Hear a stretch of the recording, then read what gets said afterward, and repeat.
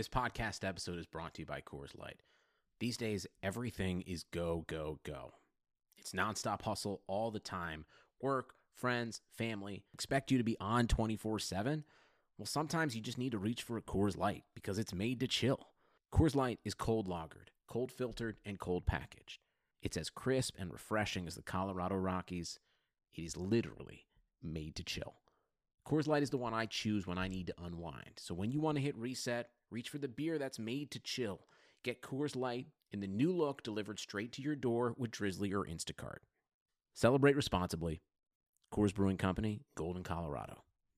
Today's episode of the Chase Thomas podcast is brought to you by our presenting sponsor, Ponko Chicken.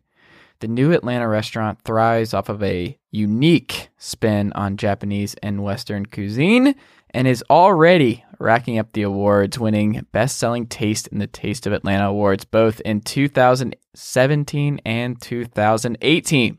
So, if you're in the Metro Atlanta area and are wanting to try something new and good and delicious, go to Ponko Chicken today and tell them that I sent you over. You'll be glad you did, I promise. Ponko Chicken, where eats meets West. The Chase Thomas podcast. My nephew needs me to record. See, I already hate it. I hate it.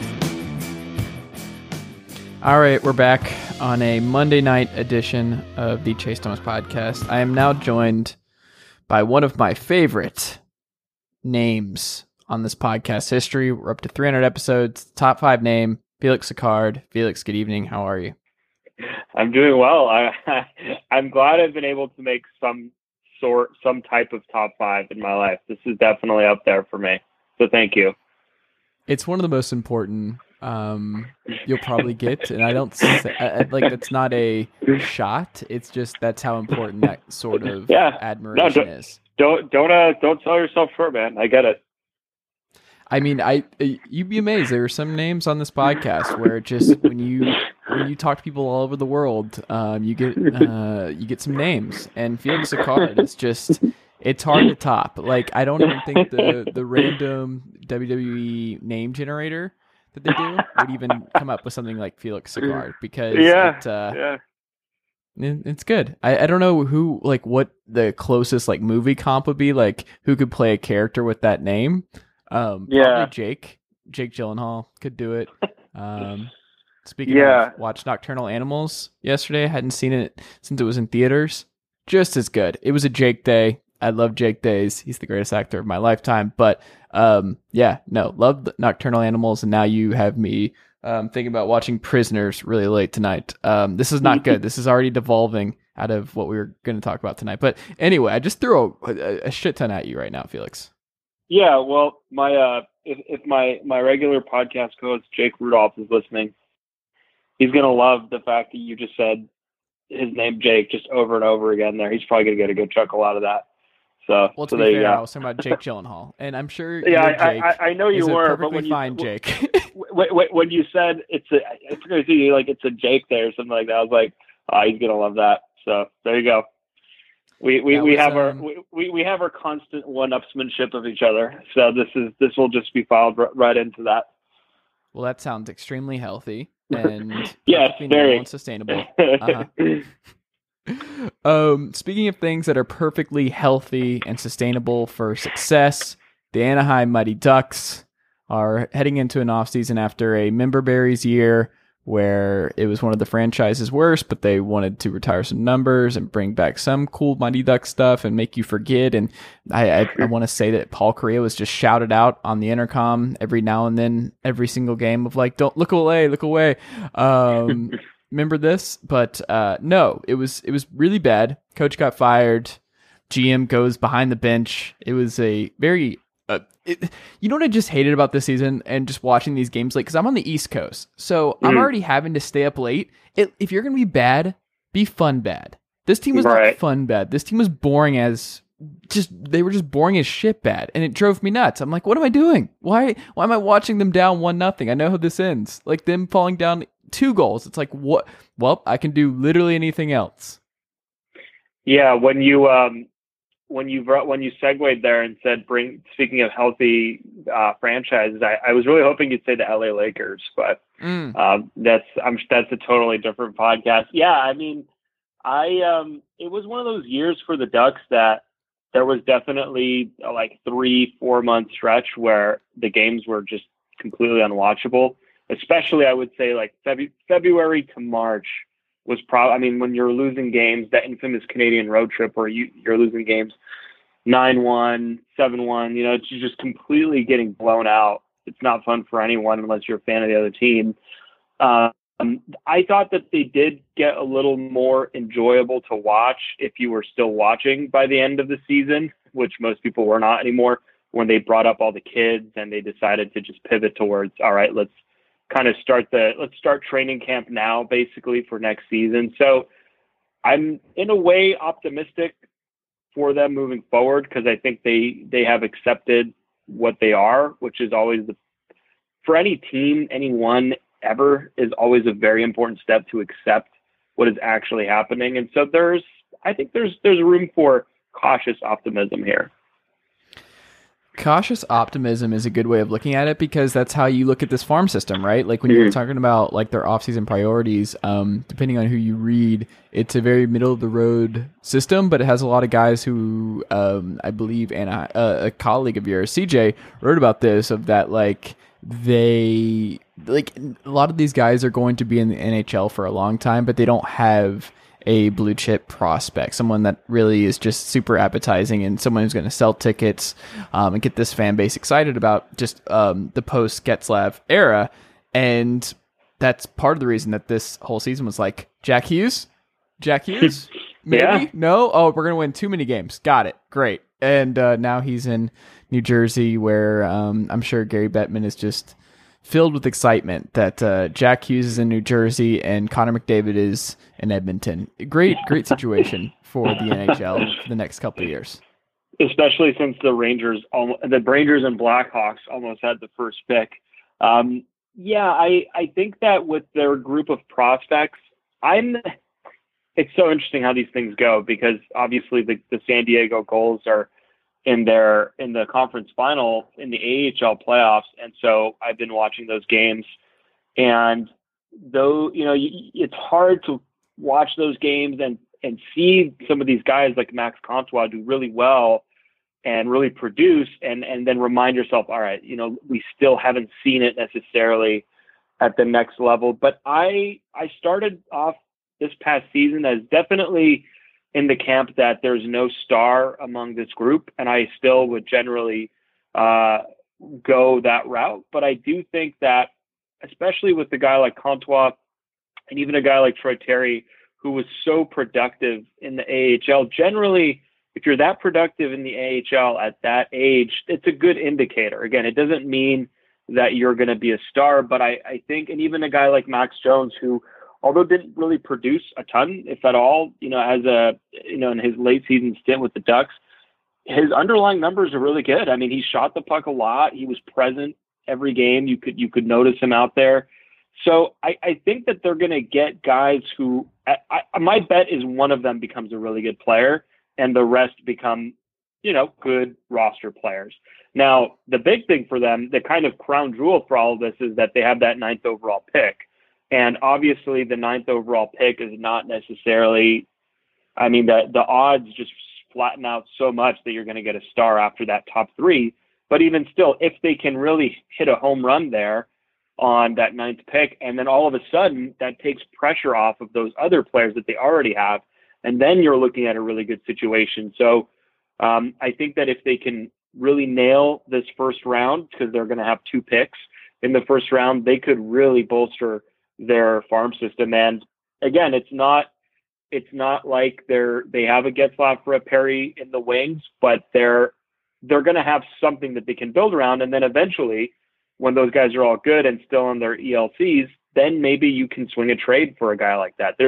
It's interesting, the age that we're in, where we kind of went from, all right, you have to tear it down all the way to the ground, all the way to the bone before rebuilding. And now we're seeing teams do a better job. We're understanding that you don't necessarily have to go all the way down that rabbit hole. I mean, you look at the Bruins in the playoffs right now. I mean, they had a couple lean years, but they maintained their core, and now they have young guys who, again, are not stars like a DeBrusque or those types of players, but that they contribute and they can be good around those key pieces. So I don't know. There's so much to unpack. There's so many things you could take away, big picture, team building wise, but it's a fascinating time for sure, I think, to be around this team. Would you hire a coach?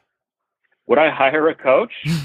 Well, I think it would be helpful to have someone with NHL coaching experience. Yeah. Okay. I mean that's the big question right now. But what's interesting is that all of the guys that they're targeting are AHL kind of newer wave type guys or assistant coaches. So again, that's just another indicator to me that they're not looking at this upcoming season as we're going to bring in a retread, a guy who you know what you're getting. You're shooting for that wild card spot. The guys that they're hiring are definitely coaches, and also B, I think that they realize, all right, we need to kind of steer this thing along at a slower pace than maybe they initially thought. I wouldn't rule out Bruce Bordeaux. He's a young, spry 64. Yeah. Yes. I wouldn't rule it out. What if Bob Murray just says, you know what? I didn't really like any of these guys. I'm just going to do this myself again.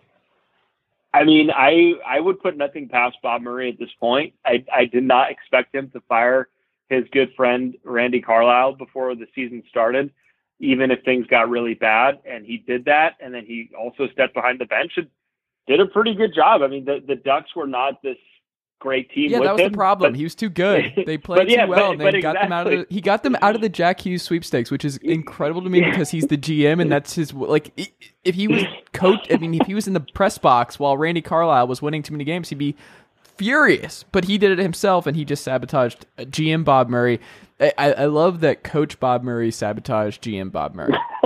Well, that's the interesting thing about all of this is that on one hand, the right play, if this was all about just getting the greatest odds at a top 3 pick, would have been to just leave Randy Carlyle in there the entire year and just completely bottom out. And I think that the Ducks just decided that the human cost was too high, that losing these games at such a just awful pace was just, they just wouldn't stand for it. And on one hand, I admire that. On the other hand, wouldn't it be nice to be in a position to draft Jack Hughes right now if you're the Ducks? I don't know. I don't really know. I've gone back and forth on that so much the entire year. Then again, you would think bringing in a GM with no coaching experience would help you sabotage your odds at a draft and bring in a lower pick. But that being said, I think that it probably just all points back to the fact that Randy Carlyle was well past his expiration date as an NHL head coach. Who is Lucas Dostal? He is a goalie in the Ducks system who I actually think has the potential to be pretty good. He's kind of risen up the depth chart ahead of Ole Eriksson-Ek. He just signed an entry-level contract, and we'll see where that goes. The Ducks are in an interesting situation where Ryan Miller is a free agent this summer, and they're going to have to figure out who their backup goalie is going to be, which really matters when your starter is John Gibson, who, I mean, through no fault of his own, just gets hurt a lot. Yeah. And so they're going to need to figure that out. I would suspect that Ryan Miller comes back for one more year, while a guy like Dostal, yeah, he's very good. He is probably one of the best, if not the best, backup goalies in the league right now. But is he willing to do one more year just to give Dostal or Eriksson-Ek or whoever time to shake out? I don't know. Or does he go to Carolina, who loses all their goalies? I don't think any goalie should want to go to Carolina because you just have to assume that you're just magically going to get worse when you get there, just on arrival. We'll get to Carolina. I have some stats for you on Carolina. But okay. A couple other things on the Ducks. What does the Ryan Kessler injury mean for them in 2019-2020? So that's the proper way to frame it. What does it mean for next season? Because you really can't know that much further into the future beyond next season. Because he didn't announce that he's retiring, the only other logical possibility here is that he'll be placed on long-term injured reserve. That only goes into effect at the start of the season, but they will have some cap savings there. He went through that hip resurfacing procedure. It's going to take some time for him to really even think about coming back as an NHL player. But for right now, what it really means, it could mean two things. One is that the Ducks are going to look to bolster their center depth, and maybe do that by the way of trade. So one obvious trade chip would be Adam Henrique. You flip him, maybe add a D-man, add some depth down the middle. Or maybe the Ducks decide that because Kessler is out, which would be odd since he has not really been good for the last 2 years, that they all of a sudden have to keep Adam Henrique to preserve their depth. I'm starting to think that because of the way this franchise is trending and because of the way that they're kind of retooling, I would suspect that they will be fine not having a true competing NHL center lineup next season. They probably flip Adam Henrique with his kind of bizarrely long-term and high annual average value contract to someone and bring in some more depth and just kind of let that middle spot develop on its own with a guy like Sam Steele in there. So as far as what it means for Ryan Kessler, I would be surprised if we see him in an NHL uniform again, but they have left that door open just in case. They can't really say he's done outright, I guess, but it really is kind of crazy to think that he was a guy who was signed to this big contract not too long ago by the Ducks, and now that may be it for him. It may just be totally over. It's pretty mind-boggling when you think about it. It's pretty sad. Yeah, there's one of two ways to look at it. One is it cost him his hip, and it's gonna, he's probably gonna need another procedure in a few years. But on the other hand, he gets to ride this out with millions in his pockets and a great life. So I think he'll be all right. Let's put it that way. Yeah, I would there are worse ways to go out. That's true. The last thing in the Ducks. So there's this quote that I want to talk about. It comes to us from Anaheim Calling, a site that I believe you're a little familiar with. But yeah, they're all right. They're all right. Yeah, Getzlaf. Just to put into I love this because this just seems insane to me. But to put into context just how important Getzlaf is to this team's offense, the captain has factored into a whopping 30% of the team's total scoring output since the start of the 2013-2014 season. I don't know how that's possible. That just seems insane to me. Right. I mean, that has kind of been the story for the last few seasons, is that after Getzlaf, they haven't really had this really reliable middle six. It's always been, if it's not Getzlaf, it's Ricard Raquel. And then after that, especially in past seasons, it hasn't really been anyone because Corey Perry's either been hurt or not really producing. So he's still very important to this team, even at age 34. I will say that I thought for the first time ever, he started showing some signs of decline last season. And that is, again, it all depends on your view, your perspective of the franchise. You could either look at it as, oh no, we're done, he's declining, or yeah, he's declining and this team is retooling, so what does it really matter? If anything, that helps the retool, helps the draft positioning. But 48 points in 67 games last season after being above point per game the year before. This is what happens to every great player at some point in time. I think he'll be back next season and have a good year, but the days where they can just expect him to just absolutely carry them offensively, unless they can continue to surround him, I don't see those days really returning.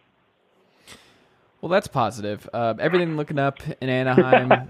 Can't wait for the next season. We'll come back to them later, maybe one day. I don't know. I don't want to think about it right now.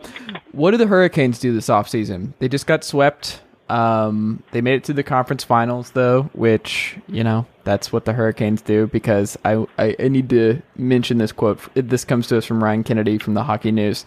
Very good website that I read every day. If history is any indicator, it would be another fallow period followed by a stunningly deep playoff run. After all, that has been the trend since the franchise moved from Hartford in 1997. In the past 17 seasons, the Canes won a cup, lost a cup, made 2 conference finals, and otherwise missed the postseason altogether 13 times. So they're basically the Florida Marlins of the NHL. Like when they go all out, and if they if they're not in the playoffs, they just do nothing. They do everything or nothing. It's pretty remarkable. Right. Well, I think that the way they've built their team is more sustainable than it maybe was the last time they qualified for the conference final. If you look at their division, right, because so much of this is not just up to them, it's up to who they're playing. And I think that I could definitely see Columbus taking a step back next season. I mean, they're most likely going to lose Panarin and Bobrovsky, and maybe Duchesne sticks around, but I don't really see them as good of a team, it sounds weird because they barely made it in this year, but I don't see them necessarily being as strong next year. I think the Islanders were a bit of fool's gold this year. They really relied on their goaltending, and I don't know. Look, I like Robin Leonard. I love the story, but I don't know if he can be 950, 949 good again. That just doesn't seem very likely. And the Flyers actively sought the services of Michel Therrien and Mike Yeo, so I can't really be that confident about them. Pittsburgh's always going to be there, but it does feel like there's just something kind of going wrong there. So I really would expect the Hurricanes to make the playoffs again next season. I mean, their core is pretty set. They have all the guys that they need are basically locked up, except obviously Sebastian Aho, who is going to be a very rich individual by the time this summer is over. Maybe they'll move a guy like Justin Falk. Maybe they'll move Dougie Hamilton. Who knows? But I don't know. I'm pretty optimistic that they're going to be good again next year. Yeah, I mean, losing your best player and not having any goalies on the roster seems like a potential problem, but I don't know. It depends on what you think's gonna I don't know. Like they have some scary unrestricted free agents. They do have like this 5'11" goalie who's been really good for the Charlotte Checkers. Yeah, I mean that's the thing is they also have a really good farm system, and so if I don't know, if I had to bet on it, I would say they're going to make the playoffs again next year. I don't know if they'll make the conference final again, but they should, because that's all they do. Yeah, right. Yeah, you're right. It's either or. No, I think that they're going to be pretty good next year again. I don't know. I think if they're in the playoffs, I think we're all going to be dumb and just not take them again to go all the way. And they're like, oh, yeah, they do this. Getting Jordan Stahl back with Williams, who's probably going to stay. I just think they're going to lose Ferland, right? Like, there's no way they're going to be able to afford probably, him. But yeah, probably. They're probably going to lose him in order to pay Aho.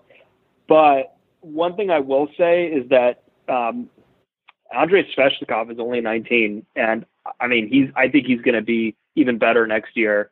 I mean, he was the second overall pick in last year's draft, and I think that we only really saw a hint of what he could be this season, and that's going to be huge for them as they kind of transition into this next wave. And I don't know, Rod Brind'Amour really grew on me as a coach in this playoff run. Just the very candid bench interviews.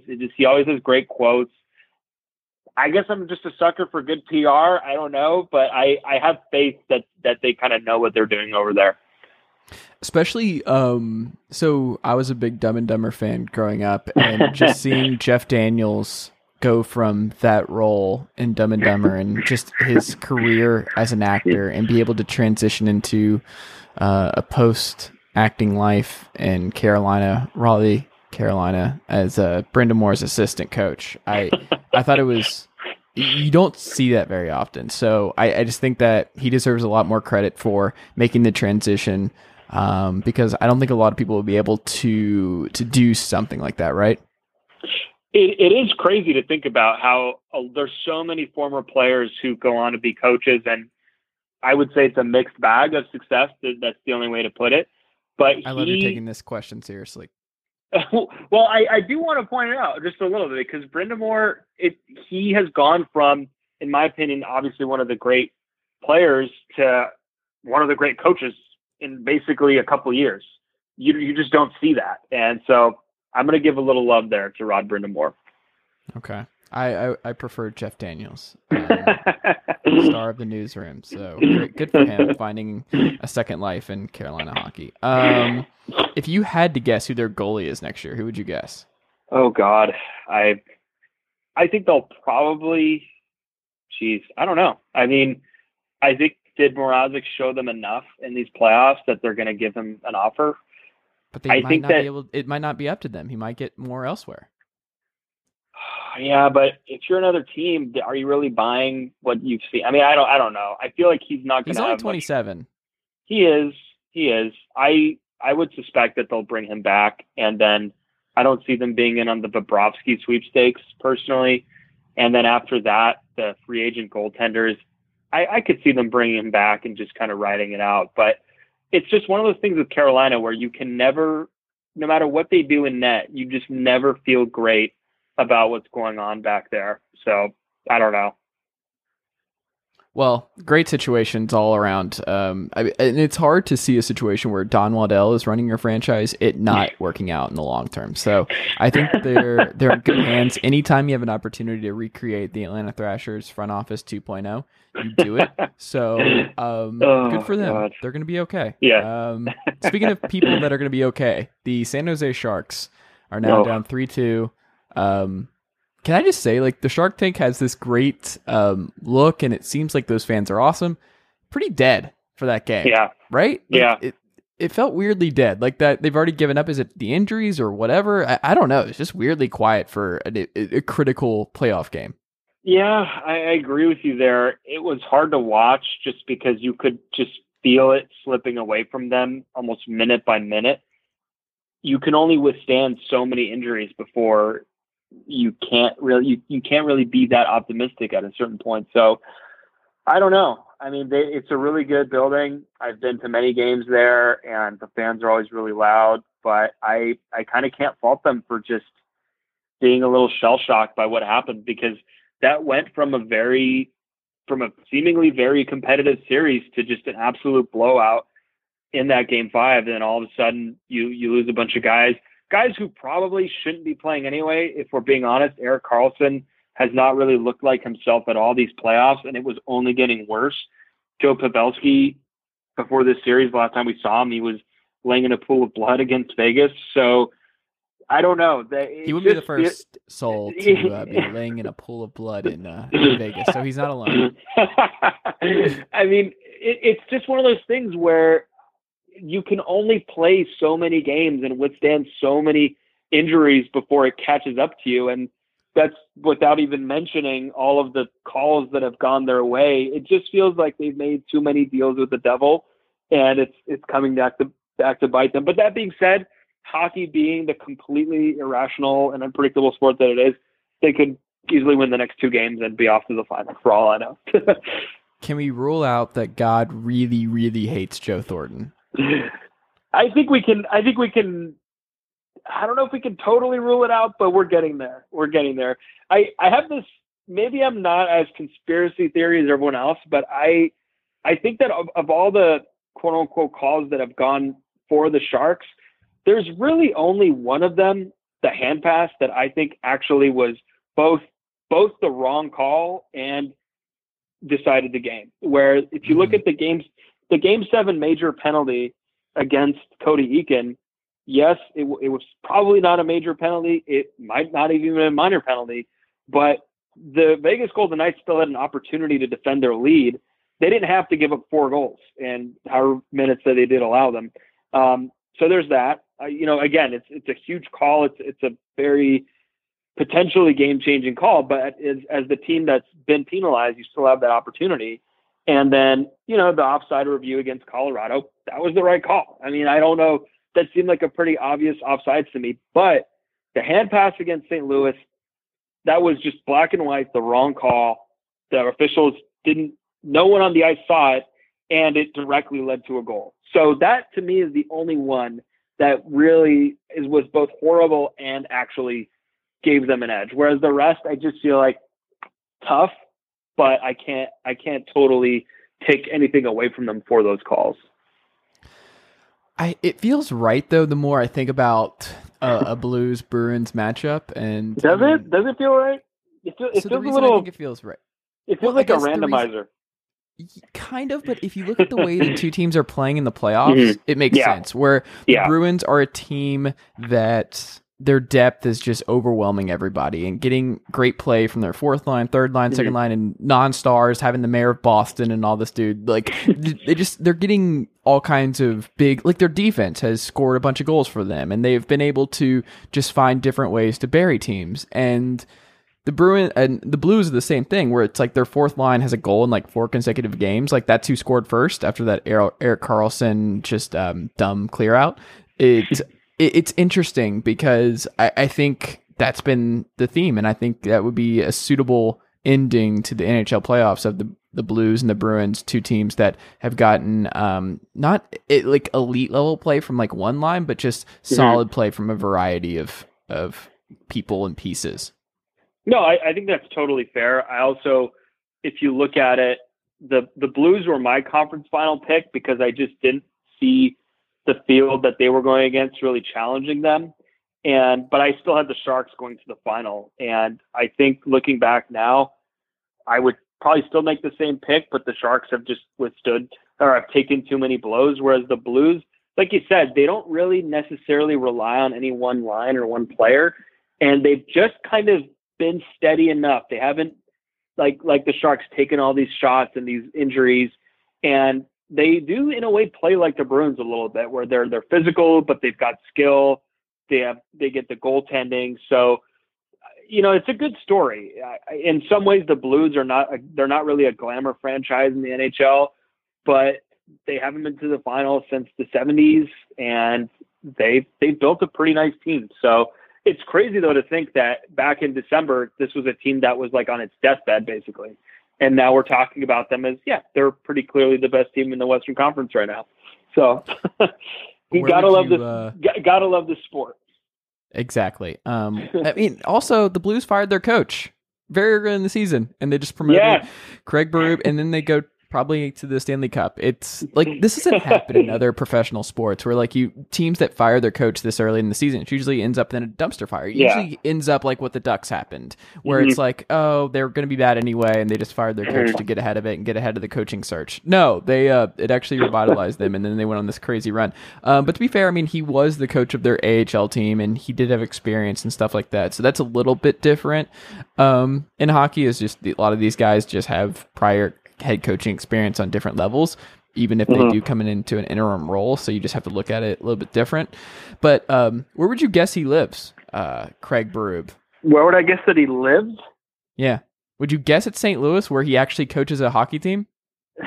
Yes, I would. No, it's not where he lives. He lives in Pennsylvania. What? Bucks County. Is that not insane? Yeah. Wait, how's that possible? I don't know. Interesting. I need to look into this now. Of the St. Louis Blues moved out of the city. Can't keep the Rams. Can't keep their coaches. Nobody wants to live in St. Louis.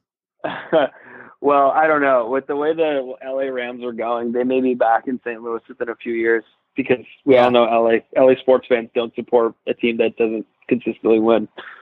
Right. Yeah. Oh my god, I don't know. I came across that and I'm like, what? Bucks County? Well, I guess it makes sense. I mean, because he wasn't really probably expecting the situation until it was kind of forced upon him. I guess maybe he was angling to get back to the Flyers job. He was like, maybe that's going to open up. I can get that one. He was a coach there originally. Yeah. What's interesting with St. Louis though is that before the season started, I was pretty high on them as a team that could actually go far into the playoffs. But I had forgotten how terrible of a coach Mike Yeo was and is. Because bringing in Ryan O'Reilly was such a great move. I love that trade from Buffalo. They didn't really have to give up a whole lot. I mean, they gave up Tage Thompson, Patrick Berglund, who's not even in the NHL anymore. So, I mean, that was a really good move for them. And I think Ryan O'Reilly's always been one of those guys who's just completely underrated and overlooked, because maybe he's not the flashiest or whatever it is, but they've always had a pretty good roster. And I guess it just goes to show that in a way, hockey, with the way coaching works, it's almost not so much what does this coach add to a team? It's just what does he not take away? To what degree does he not basically reduce their upside, reduce their potential? There's so many coaches where it just feels like they're hindering their team. And Berube, maybe he just lets them play. You know, that a lot of players have talked about that with Brindamore in Carolina, of just kind of letting the talent take its natural course. And I don't know, maybe that's what we're seeing here. But anyway, all this to say, I still have no idea what the Flyers are doing hiring Mike Yeo on their staff. I don't think the Flyers have ever known what they were doing. I think if we learned anything, God. It's not great there. So bad. Poor Flyers fans. Because like there was a little bit of hope where they cleaned house, and you're like, oh, maybe they'll get their act together. No, they're not. They went like, instead of where some teams go total rebuild or total retool, this team just went total retread with its coaching staff. Just Vigneault, who's a decent coach, but then Therrien, who as a Canadiens fan, I have a very bitter and not so positive memory of in Montreal, and then Mike Yeo, who has never been good anywhere.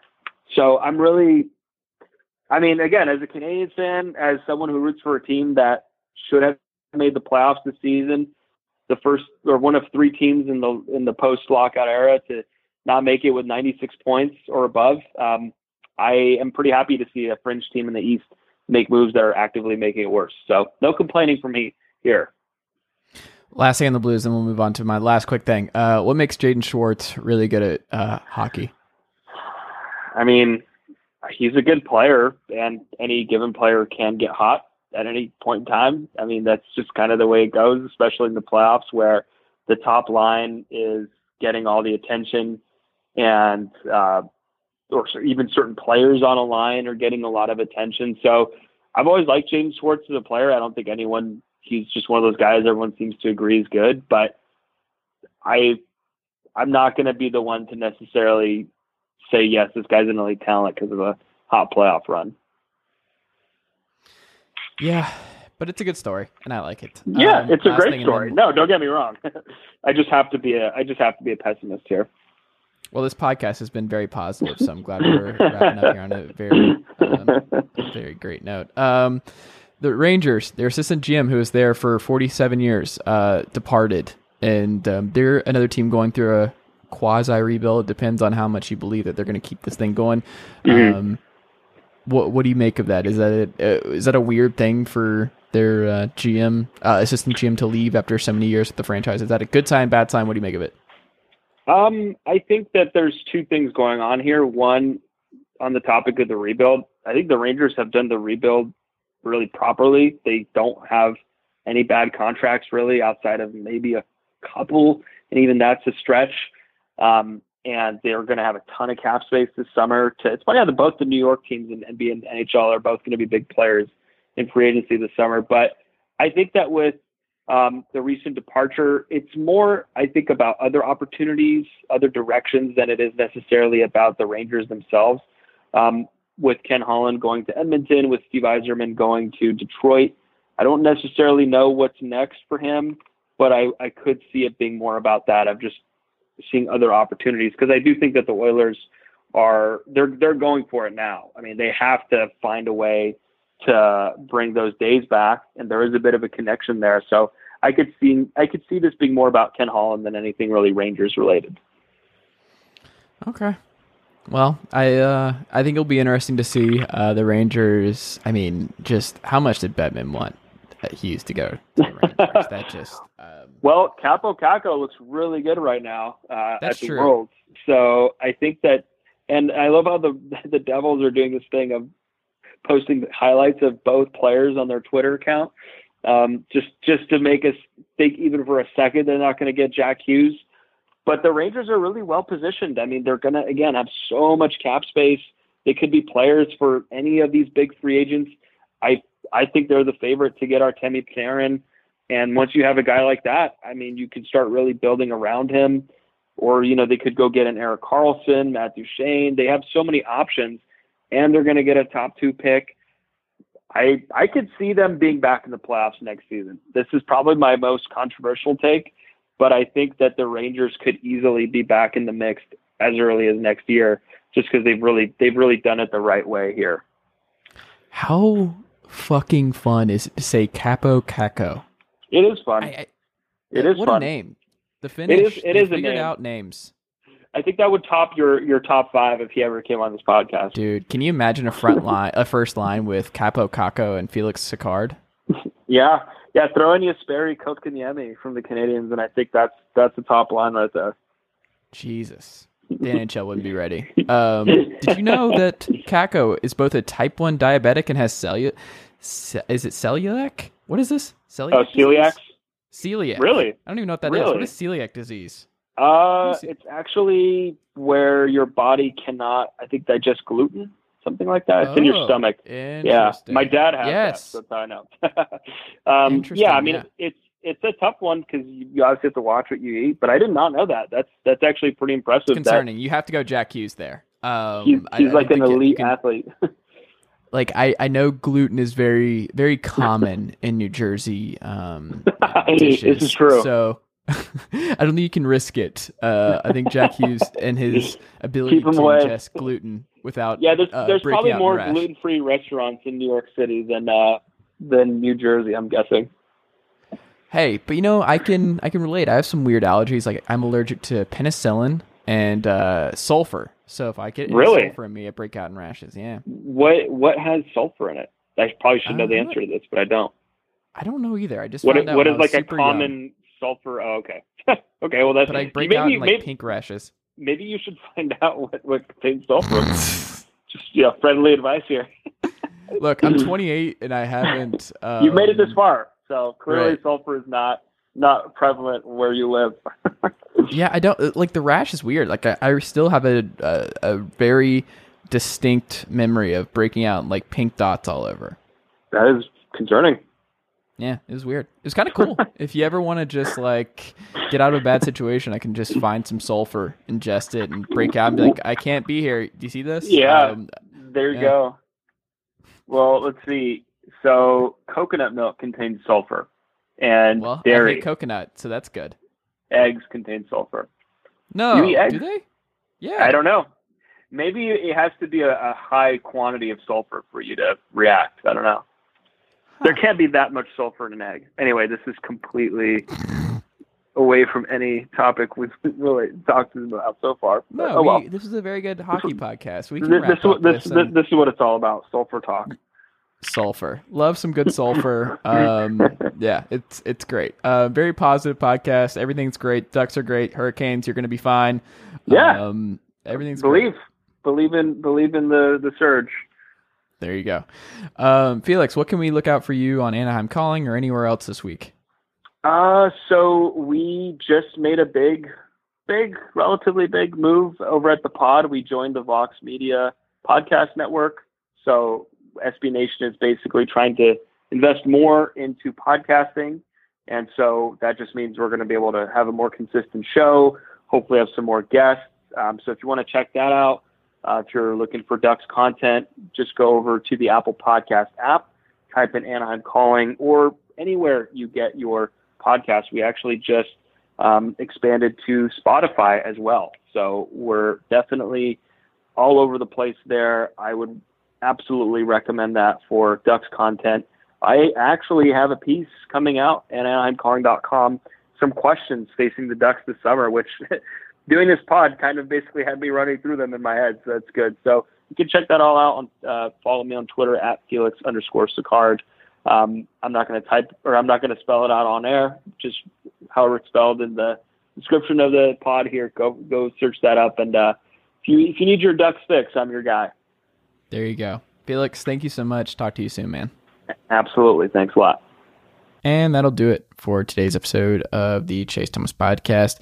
I just want to remind you guys, if you like today's episode and you are subscribed on Apple Podcasts or iTunes, I would really appreciate if you could take a second, leave the show a 5-star rating and a review. If you're not an Apple Podcast listener, remember you can find the show on Spotify, TuneIn Radio, SoundCloud, Stitcher, Google Play, or wherever else you get your podcasts.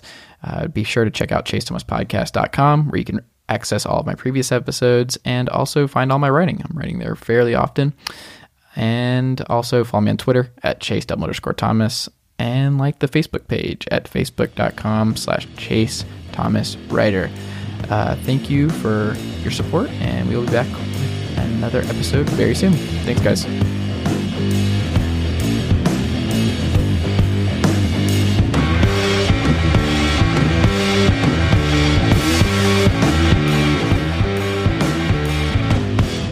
Nicely done, nephew. Chase Thomas Podcast. Hell yeah.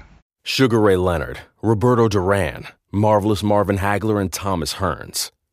Legends, whose four-way rivalry defined one of the greatest eras in boxing history. Relive their decade of dominance in the new Showtime sports documentary, The Kings, a 4-part series premiering Sunday, June 6th, only on Showtime.